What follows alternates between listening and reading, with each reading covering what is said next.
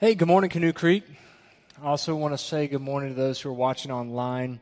What we've experienced so far, this being our second week meeting together again, about half of our people have either felt comfortable or been able to come and meet with us here in the building. So that means there's still a lot of our church family that are engaged with us online and excited to have everybody here, whether it's in person or virtually.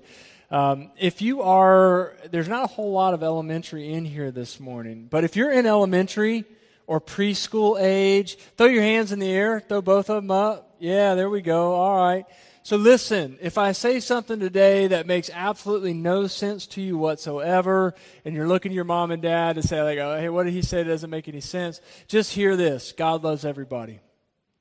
Just remember that. Yeah, amen. Throw up a praise to God for that. So just keep that in mind. That'd be helpful. As I said earlier in the announcement time, we're working on figuring out how do we bring back, and we're trying to bring back in a very careful way, all of our children's ministries, family ministries, the whole student, and all that.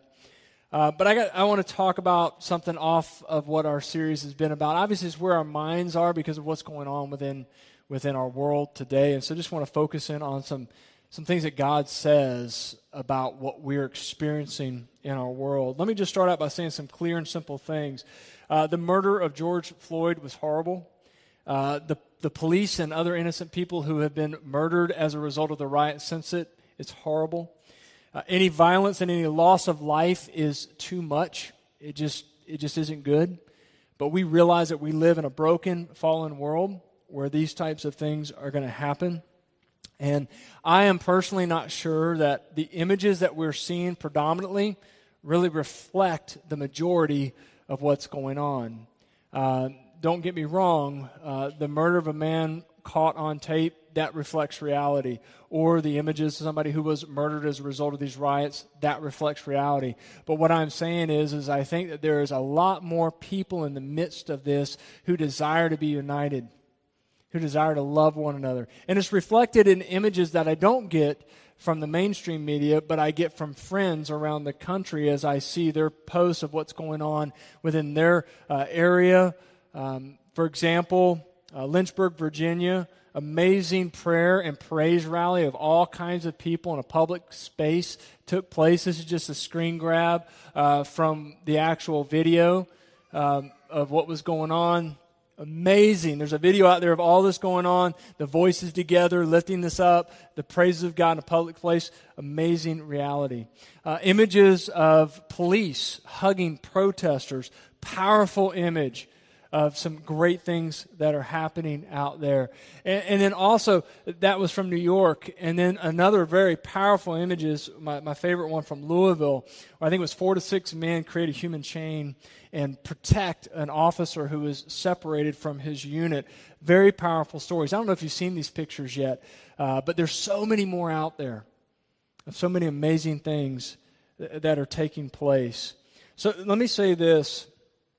Racism is real, but it really aggravates me because it's built and perpetuated on a lie. It's built on a lie that is a social construct within our culture created to divide us rather than unite us.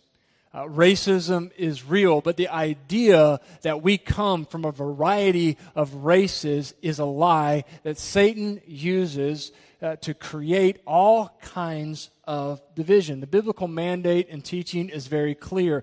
Every single one of us, regardless of how much melanin you have in your skin, I like how Voddie Baucham says it, whether you're not as blessed as me, you're very blessed to have a lot of melanin in your skin. We all come from one human race.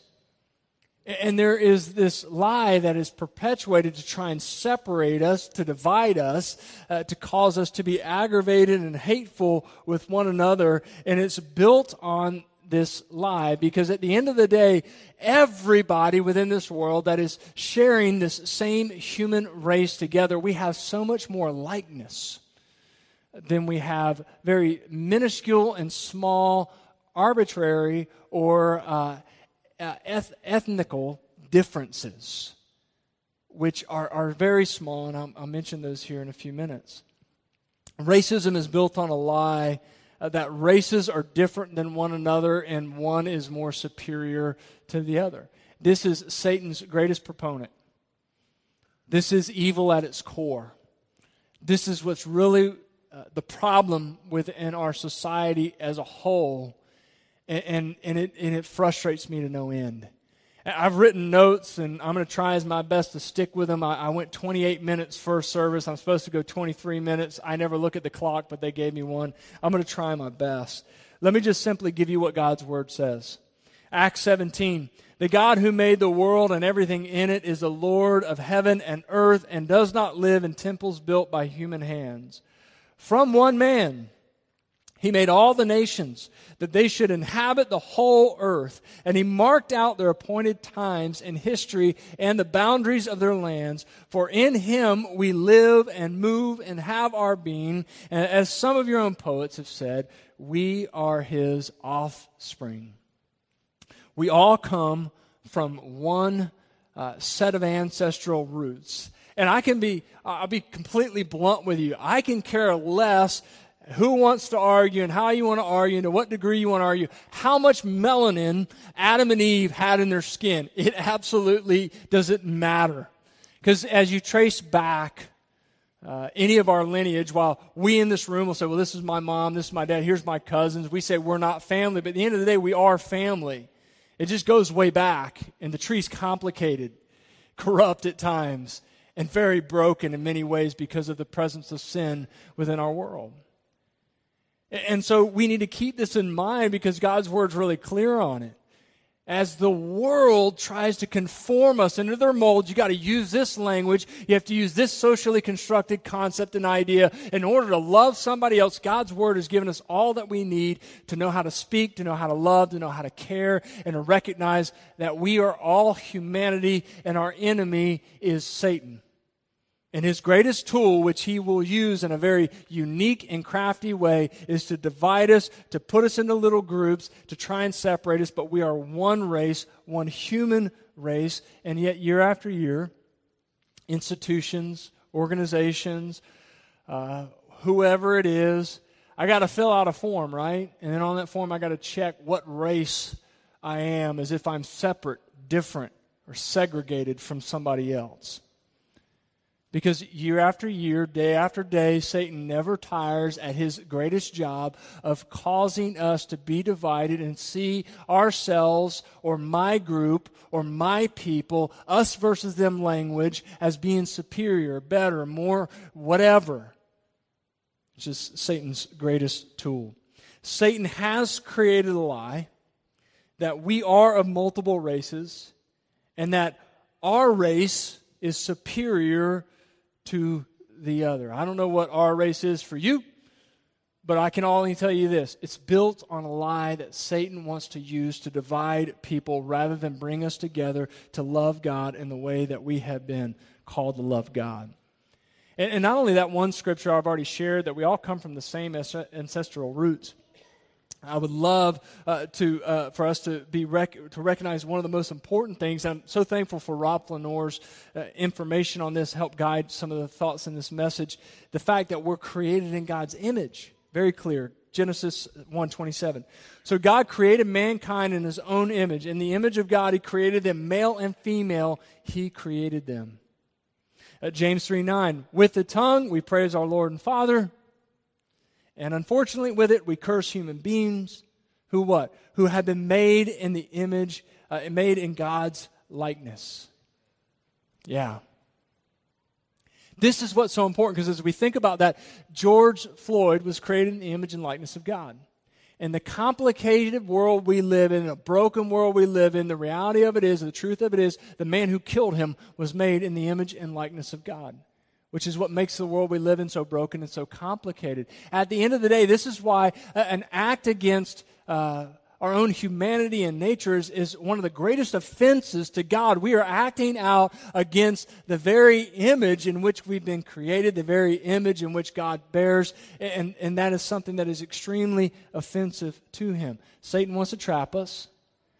He wants to get us to conform to social constructs, social norms, a worldview rather than a biblical view, to where we start to slowly veer off the path to do His bidding, His work. He wants us to celebrate our differences. And listen to me, I am all about embracing and loving the ethnical differences of other people that I come encounter with all the time.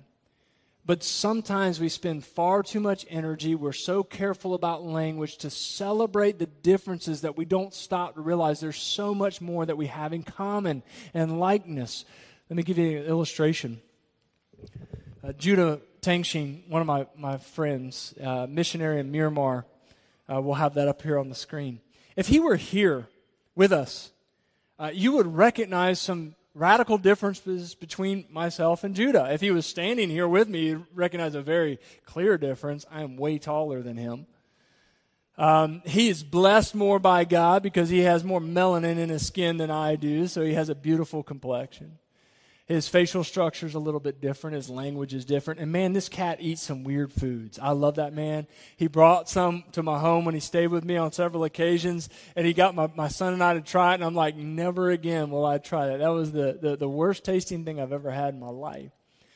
And so as you look at it from an arbitrary perspective, there's so many differences, right? And yet if you strip all of that away and you look at us from a biological sense, we would look like brothers. You wouldn't be able to tell the difference because we're from one race. We're from the same ancestors. And we are built with the same image, the image of God. So when we sum it up, the issues that we are dealing with, they're not just simply skin deep. They're not an issue of variance of melanin within the skin, which makes one person, red-haired person, extremely fair, or the other person extremely darker. These are just very small, arbitrary differences. The real difference is heart difference. It's a heart depth. I had a friend who shared a story with me, or shared a story with Facebook, and I responded. I hadn't talked to this person in a long time. They were a youth in the youth group up in Jacksonville, Florida, when I was serving and leading in the youth group there. And we come from Jacksonville. The area I come from is extremely diverse. I played on a football team with a lot of guys who are black, a lot of us who are white, and some of us who are Asian. That wasn't me. I shouldn't say some of us, but, we had a very diverse group. And so that's the kind of area and experiences I had growing up. We all, for the most part, got along, and it was good. But she's dealing with a very difficult experience. Somebody broke into her home and she wasn't there and her kids were home. Her kids hid in a closet, and they were able to see the gentleman who broke in. I shouldn't say gentleman. Long dreadlocks. They were black, had gold teeth. They looked the part of people in their area that are not always doing the best things, that are doing evil things.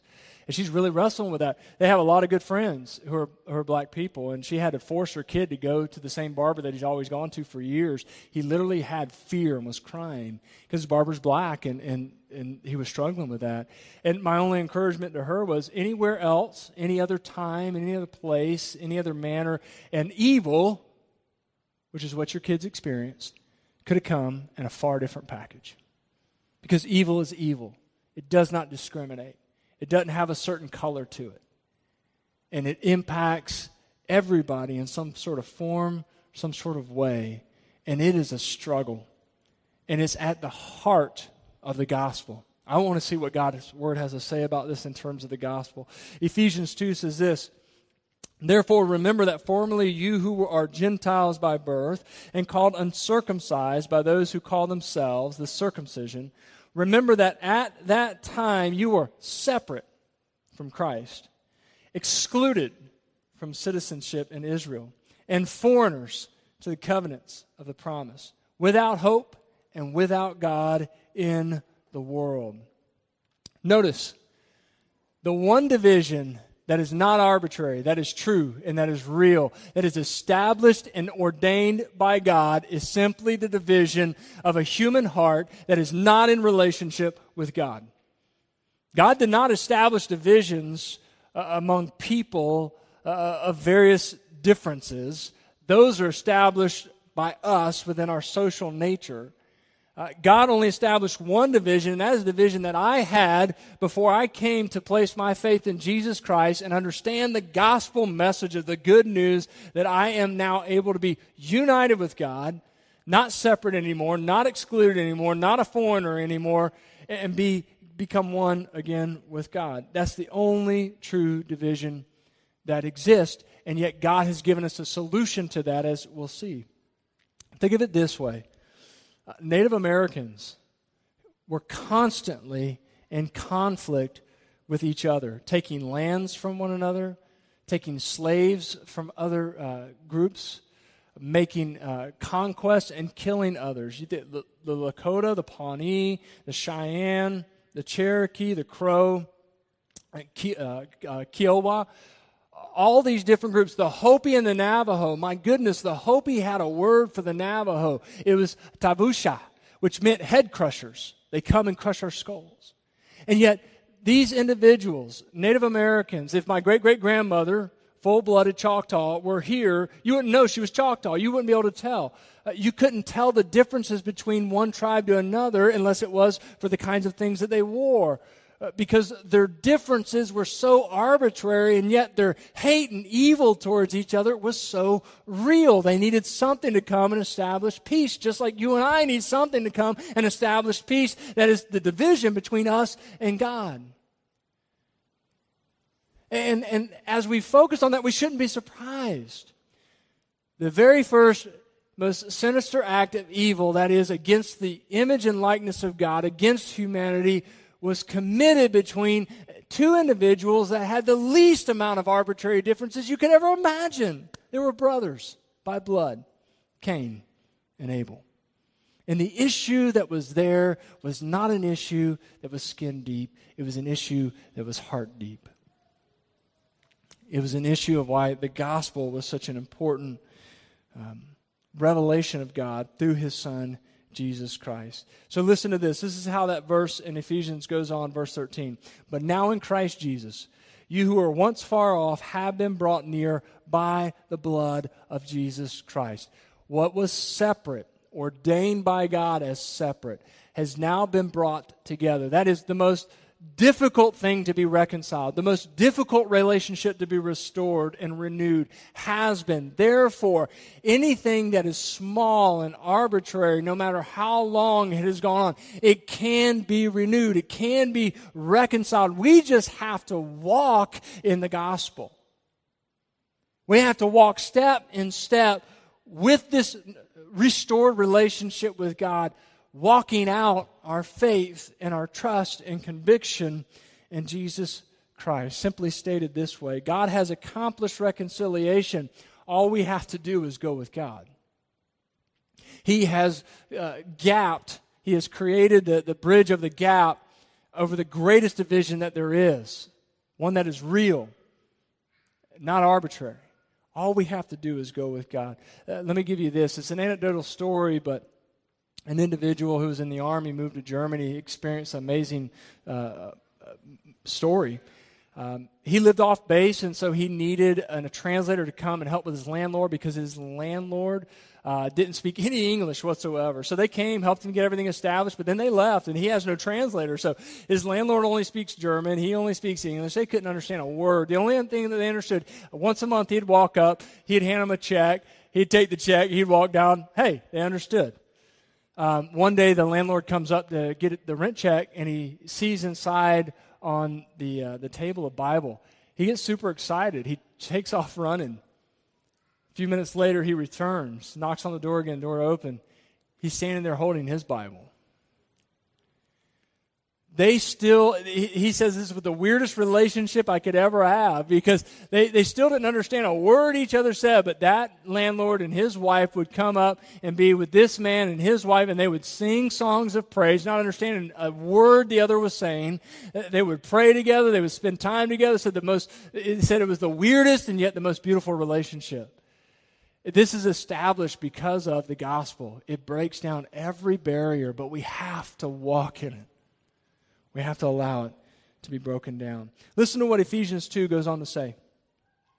For He Himself is our peace, who has made the two groups one and has destroyed the barrier, the dividing wall of hostility, by setting aside in his flesh the law with its commands and regulations.